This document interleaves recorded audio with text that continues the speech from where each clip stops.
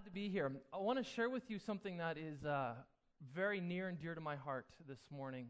This idea of passing on the faith to the next generation. I've made a career of it. The older I get and the more I do it, the more committed I am to it and the more passionate I am about it. And you guys are going to be able to get a bit of a glimpse of my heart this morning. But first thing I want to do is just read a psalm for you. And this is a psalm that in many ways has become my life verse and my inspiration verse. It's Psalm 71. Verse 17 and 18. It says, "Since my youth, O God, you have taught me, and to this day I declare your marvelous deeds. Even when I'm old and gray, do not forsake me, O God, till I declare your power to the next generation, your might to all who are to come." And I just love that. Don't let me go anywhere until I declare your might to the next generation, your power to all who are to come. And I just want to share a little bit with you this morning about that. So let's pray. Father God, we love you. We thank you for who you are. We thank you that you care so much about the next generation. And I pray that this morning we would catch a glimpse of what that means for us as a church community. God, we love you. We thank you. In Jesus' name, amen.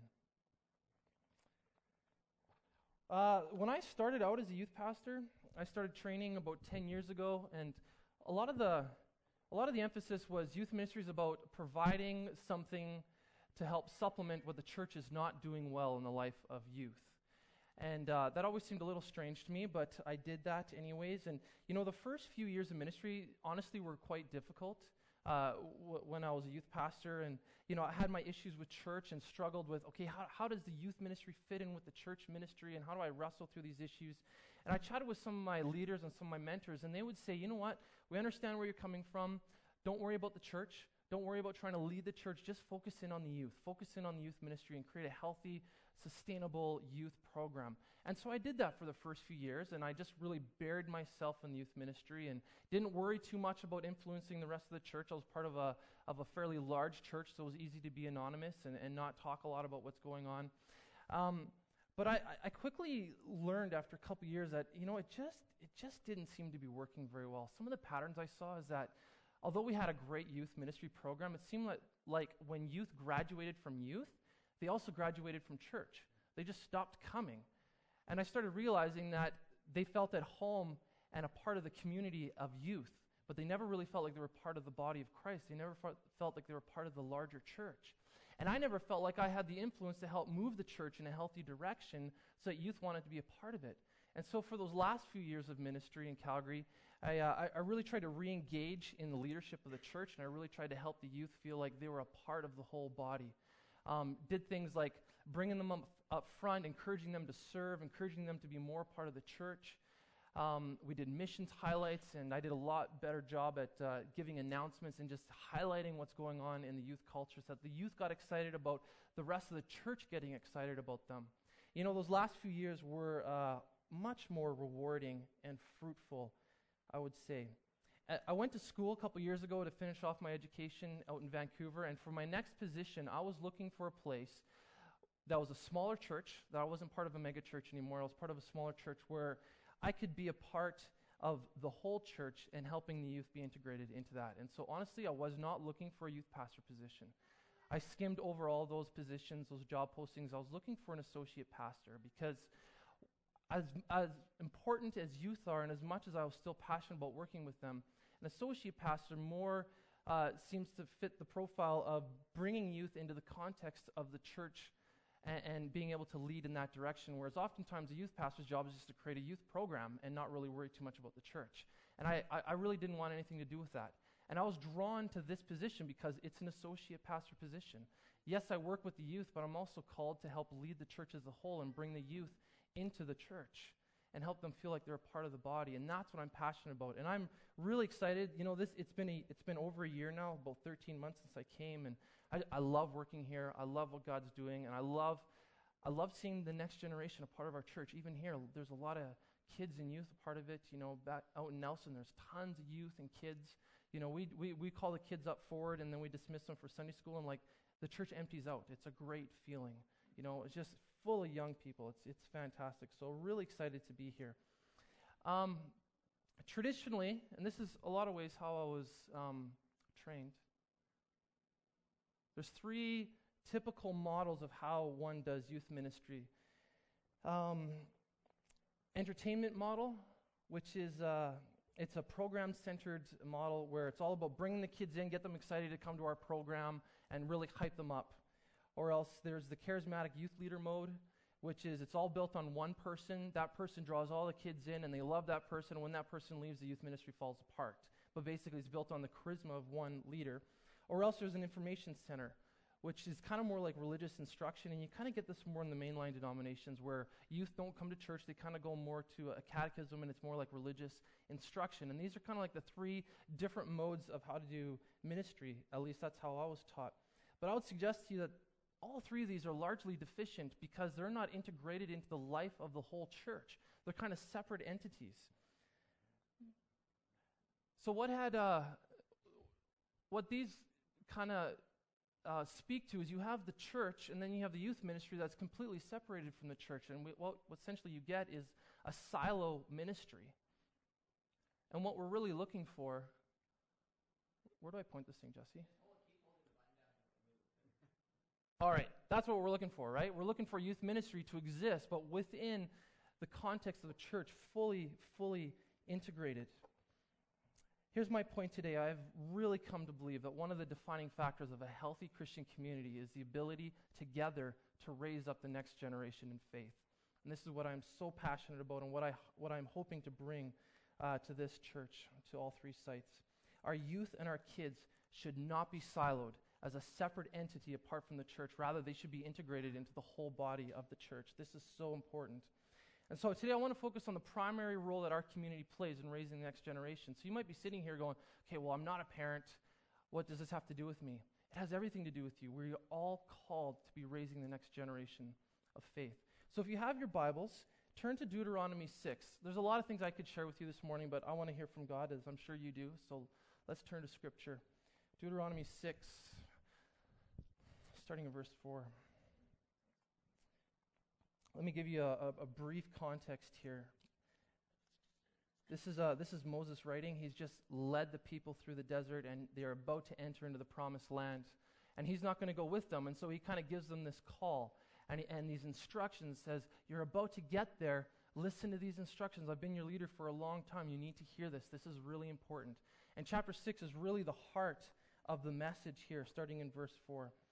Hear, O Israel, the Lord our God, the Lord is one. Love the Lord your God with all your heart, with all your soul, and with all your strength. These commandments that I give to you today are to be upon your hearts. Impress them on your children. Impress them on your children. Talk about them when you sit at home and when you walk along the road, when you lie down and when you get up. Tie them as symbols on your head, on your hands, and bind them on your foreheads. Write them on the doorframes of your houses and on your gates. When the Lord your God brings you into the land he swore to your fathers, to Abraham, Isaac, and Jacob, to give you a land with large flourishing cities you did not build, houses filled with all kinds of good things you did not provide, wells you did not dig, and vineyards and olive groves you did not plant. Then, when you eat and are satisfied, be careful that you do not forget the Lord who brought you out of Egypt into the land out of slavery. So this is our passage today. Ultimately, Moses is saying, don't forget about God. Don't forget about him. Life's about to get really good for you. You are entering into the promised land. You're going to inherit cities and homes you did not build and wells you did not dig. Life's going to get good for you. Don't forget about God. This is really, really key. And how are we going to do that? Pass it on to the next generation. Make sure the next generation hears about God and the great things that he has done. And how do we do that? We pass it on. Love the Lord your God with all your heart, soul, mind, strength. This is what the Jews would call the Shema, which is basically, it's the essential creed for Jews. It's read before every Jewish service. It's the first verse that the child commits to memory. You will recall when Jesus is asked, what's the most important commandment? He quotes this, love God with everything. This is really the heartbeat of Judeo-Christianity, Judeo-Christian belief, loving God with everything that we have. And this is what we're passing down to our kids. And how do we do that? Verse 6, notice that it starts with us first. It starts with our own hearts. We model it, we live it, and they catch it in us. Verse 7, we talk about it often. When we're sitting and when we're walking, it's a constant part of our conversation with our kids. Verse 8, exhibit them through symbols. Verse 9, write them in the most obvious places like doorways and gateways. Essentially, let this inhabit you. Let this inhabit your whole value system, that your kids can't get away from what is most important to you. This is not about saying grace before dinner or making sure your kids come to Sunday school once a week. This is about living this in front of them and having it absolutely consume your family and your life. You might wonder, how did they do this tying of symbols? I was just in Israel a month ago. This is the Wailing Wall. This is the most holy site for Jews. This is kind of the remains of Herod's temple when it was destroyed in 70 AD, and they come here and they mourn the loss of the temple and they pray for God to restore the temple. Why am I showing you this? Here's a picture. I was there during a bar mitzvah, and so these young boys would come and kind of celebrate their entrance into manhood, and they are actually physically wearing the symbols on their forehead right here, and it's a leather thing that's strapped around their head, and it comes down their body. It wraps around their arm and wraps around their finger, and that's what they read the Torah with. And so they're actually taking these verses literally. So I'm not suggesting that we do that. How would you kids like to have a big box on your forehead with verses in it? Probably not the best way to go about it, but the point is valid, that we have symbols that really tell our kids in our community how important this is. But what I really want to focus on in this passage is, "Hear, O Israel."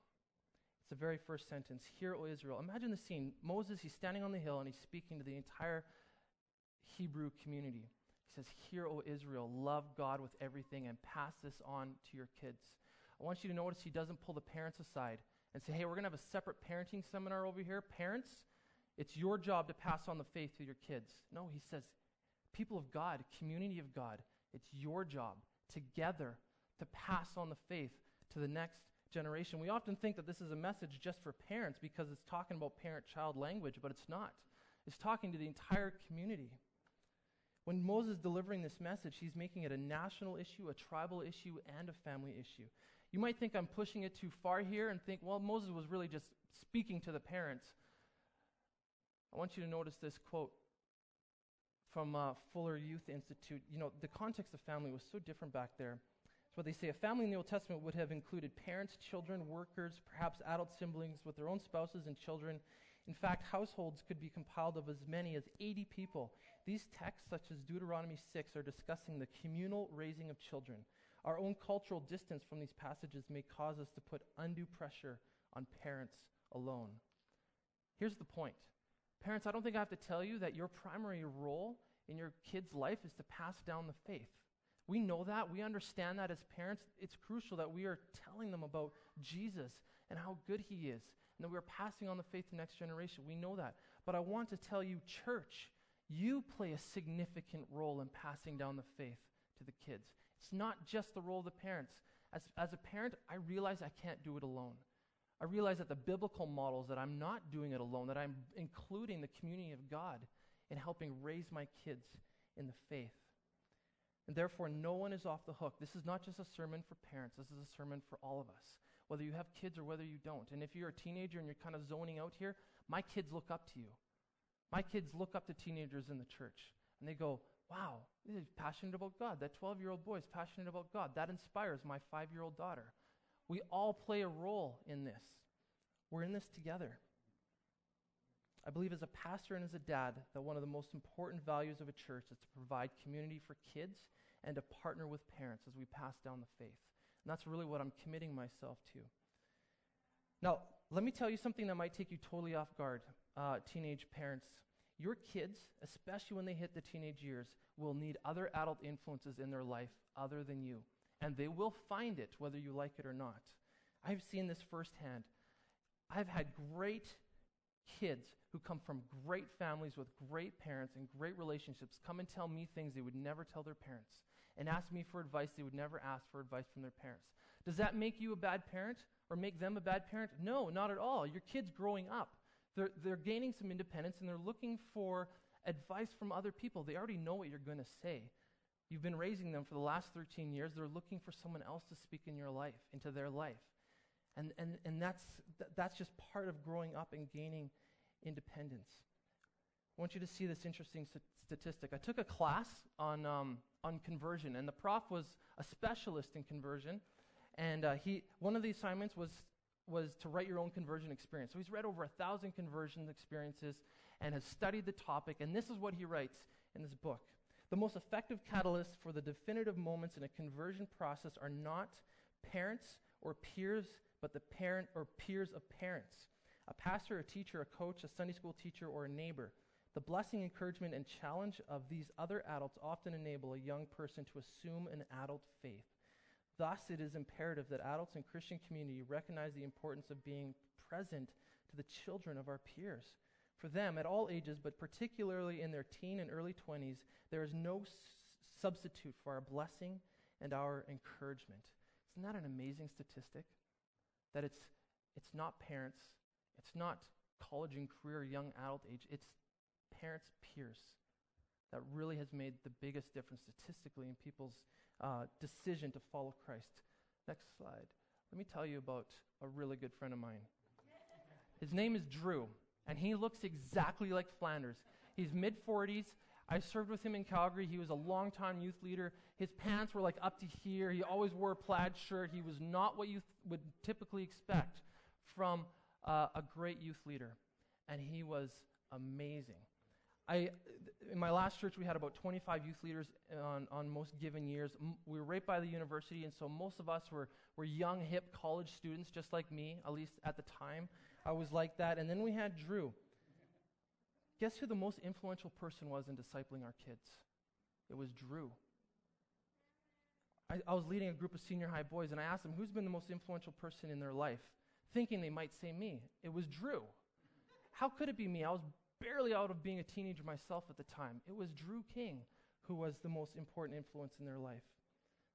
I'm so encouraged by the leaders that we have in our ministry, in Core Youth Ministries in Nelson, and a part of Junction in Balfour as well. We have a lot of parent-age leaders who are really committed to pouring into students. And it's a really good mix of parent-age leaders and young adult leaders, so 20-somethings. And what I've done is we're broken into small groups, and I have an older leader and a younger leader in a group of about 6 or 7 students. So we got a really good mix of somebody that's just come out of high school and somebody that's a peer of their parents. And it's working well, and kids are responding really well. I'm going to tell you a little bit more about our youth ministry in a minute. But I think as a leader, one of the most powerful things I can do for parents is to provide your kids with another adult leader who is reinforcing what you're teaching them at home. I think that's one of the most important things that I can do as a pastor. And so in light of this, one of the core life values that Laura and I have, Laura's my wife, we have 3 young kids, and we have a couple primary values as we want to raise our kids. And one of them is this: we are seeking to surround our kids with other adults that will speak into their lives and be role models for them and love them, because we recognize that we cannot do it alone, and we don't want to do it alone. A few ways we do this. We have some best friends that we all grew up with, and we all kind of married at the same time from Kelowna, and we've all moved away, but we get together once a year for an annual camping trip. We've done it for 4 years in a row now, and we're all committed to doing it, because these are the people we want our kids to look up to, and they are intentional about loving our kids, and they're intentional about speaking into their lives and being a consistent voice in their lives, and us into their kids' lives, and this is really important to us, so we're not going to give that up. Laura and I try really hard to have people into our home, other adults with kids who are good influence on our kids so that they can look up to them and see them. We work hard at creating that community. And we will always attend a church that cares for youth and for kids. One of the first questions I asked when I was candidating here is, does your church care for kids? Are there kids, and what kind of program do you have? Because I want to be a part of a church that values passing on the faith to the next generation. Let me tell you a story about a dad who understood this value. I heard this story, I was blown away. His dad, his son was turning 13. He called it the summer of manhood. And he sat down with his son, and together they decided on 4 adults who would speak into his life that summer. And they would do a 1 day with each one of these adults. And so there was 4 guys they agreed on. And this young 13-year-old boy spent a day golfing with a guy, spent a day hiking with a guy, spent a day at the beach with the guy, and something else. And the whole point was just to hang out with them and to answer one question. The adult's role was to say one thing about what it means to be a man to the son. At the end of August, they got together, the 4 adults, the dad and the son, and they had a fire and a barbecue, and they said, and they shared some things to this boy. Here's what I see in you. here's the man you're becoming. Here's what encourages me about you. And the boy would say, here's what you have passed down to me. And they prayed over this boy. Can you imagine the experience that would have been for a 13-year-old boy growing up and becoming a man, to have all these adult men that love him and spoke into his life and say, we're here for you? And here's a dad that recognizes he can't do it alone. And he wants other people pouring into his son's life. I love that story. I want to do that with my own kids. Let me show you one more statistic. There's been a lot of research done. Oh, did we lose it? Jesse, can you do it? There's been a lot of research done on why 18 to 22-year-olds are leaving the church. The stats are up to 70 to 80% that graduate and leave the church. And so, we're trying to figure out why this is. Check this out. Teens who have had at least one adult from church make a significant time investment in their lives were more likely to keep attending church. More of those who stayed in church by a margin of 46% to 28% said 5 or more adults in church had invested time with them personally and spiritually. Isn't that amazing? The more that adults invested into the youth, the higher the chance was that they stuck with it, that they stayed Christian and they stayed committed to the church. And the reality is, and I can attest to this as a youth pastor for a while, that the older the kids get, the more important it is for them to have other adult voices in their lives other than their parents. And this is why I believe in small groups. I think small groups are so important both for children's ministry and youth ministry and young adults ministry, because it provides an opportunity for adults to intentionally and consistently pour into a specific group of kids and teens, and allows their godly influence to permeate into their lives. And so, I've said a lot. Let me kind of make some applications here. With all this in mind, let me get really practical on you. Let me tell you about what we do with youth here this last year, and I'm really excited as we enter into a new youth year. We have a 1-to-4 ratio of adults to youth in our youth ministry. And this is something we really value. I don't want to have 50 kids and me and another person working with them. We have a 1-to-4 ratio, recognizing that the biggest influence we have is adults pouring into those kids. And it's a really good mix of young adults and older adults that are parent peer age. And they are consistent, reliable leaders. I've had some people come to me and say, hey, I can give you once a month, maybe twice a month, I'll come and lead a Bible study for you. And I said, you know what? God bless you. I'm sure there's other ministries that would love to have you, but that's just not going to work for us. Because our commitment is consistent, reliable influence in our kids' lives. Every week, the kids know their leader's going to be there, their leader cares for them, and their leader's pouring into them and building relationship. Yes, we do Bible studies. That's absolutely important, but it's Bible studies done out of the context of relationships and adults being role models who have earned the right to speak into the kids' lives. That's so important to us. Our ministry is based on relationships more than anything else. And we recognize how important it is that youth are connected to the church. So we work really hard at having youth serving, doing worship, doing communion, doing ushering, doing greeting, helping out with the children, for them to see this is their church and they can serve and they can contribute. And then the church sees them and are so encouraged by them. We did a youth service last spring, and we're going to do another one this fall where the youth lead the whole thing, just to say, hey, we're here, we're part of the church, we are the church, this is important. So we're working really hard on doing stuff like that. I work really hard at trying to keep parents informed on what we're doing and what we're teaching. This is why I send out parents' newsletters, and I hope that parents are reading, okay, here's the curriculum, here's the lesson that they're doing, let's continue the conversation at home with our kids. Let's keep this going. That really is the goal, that we're partnering with parents.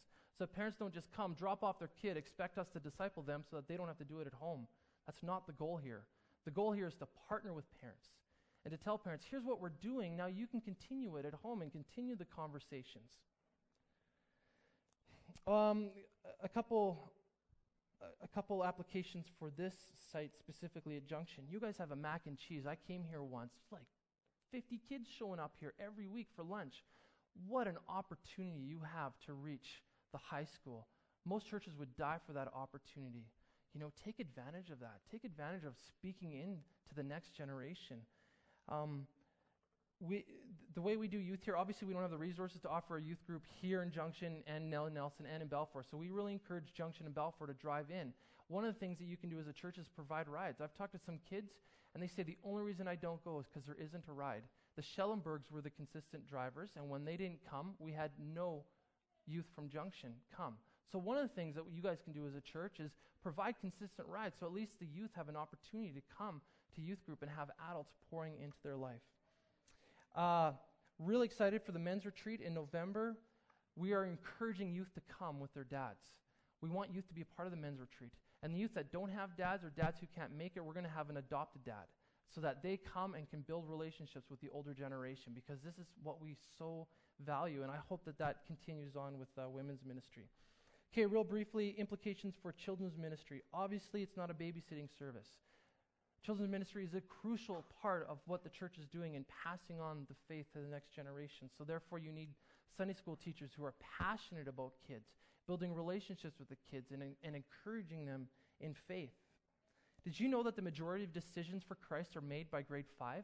Grade 5 seems to be the crucial year. Am I going to follow Jesus or not? Which means that what's going on in Sunday school is so crucial building up to that moment.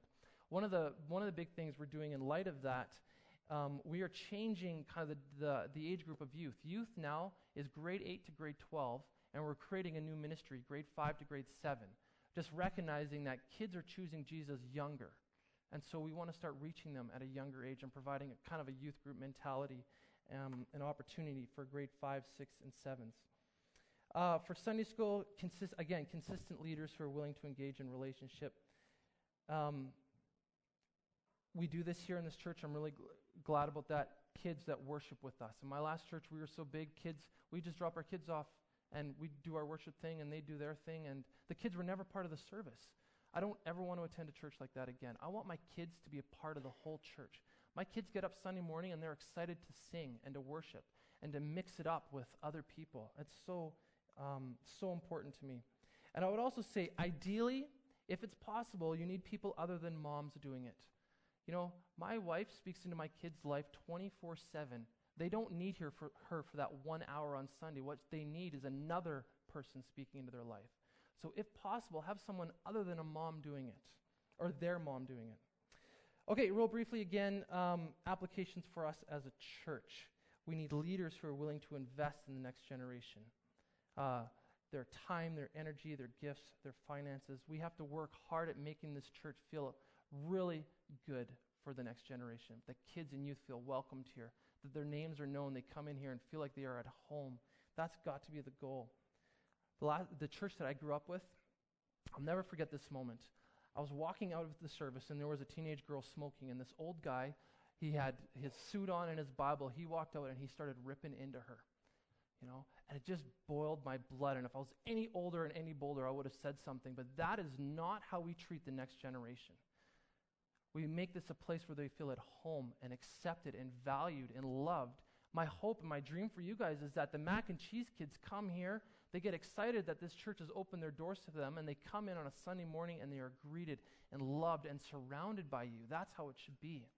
That we are a church that has created a culture where kids and youth are so important, because obviously they are. And so as a church, we are a spiritual family. We are an intergenerational community. We've seen how important this is statistically for kids. So your presence here is important. This is one of the reasons that maybe you've heard that we're canceling our Saturday night service in Nelson. Because we as a leadership has just said, we so value intergenerational worship that separating ages is just not, it's not a good thing. And what Saturday night had kind of become was youth and youth parents with a bit of mix of other people. But my kids never saw youth. They never could look up to youth and be inspired by them. And the youth, likewise, could never see the gray-haireds who have been Christians for 50, 60 years. And so what we're saying is we so value intergenerational connection and worship that we want to bring everybody together. This is so important. One thing I will never do is youth Sunday school or youth worship service during the time of church service. And lots of churches do that. I will never do that because I want the youth and the kids to be a part of our body and a part of our community. To me, it's absolutely crucial. We need each other. We are a family. So, said a lot. Let me just briefly recap. Parents, we know you have the primary responsibility to raise your kids in faith, but don't be doing it alone. It's not supposed to be done alone. This is why we have church. This is why we have a spiritual community and family. We want to play a role in that. As a church community, we partner with parents in passing down the Christian faith. We must be intentional at surrounding our kids and our youth with adult role models who are going to speak into their life, and intergenerational connection is huge. let me end with this. We dedicated our daughter, who's 10 months, a few months ago, to the church, or to God, obviously, in the church. And the commitment the church made is we're going to help you, Chris and Laura, to raise your daughter. We're going to provide a community for you guys where she can be inspired, where she can grow and get to know Jesus. And we're going to support and encourage you, Chris and Laura, as you seek to raise her in faith. To me, so important. It was a huge moment for us, for Laura and I to recognize we're not in this alone. We're in this together. And we recognize that we need help. And our church community comes around us and says, we are here for you. This is why I think child dedication is so important, because it says a lot to the parents, but it also says a lot to the church, because I'm going to hold our church accountable to that. I will, because I need them. I can't do it alone, and I don't want to do it alone. We are in this together. That's what it means to be a family and a spiritual community together, and I think that's what Moses is really getting at in that passage.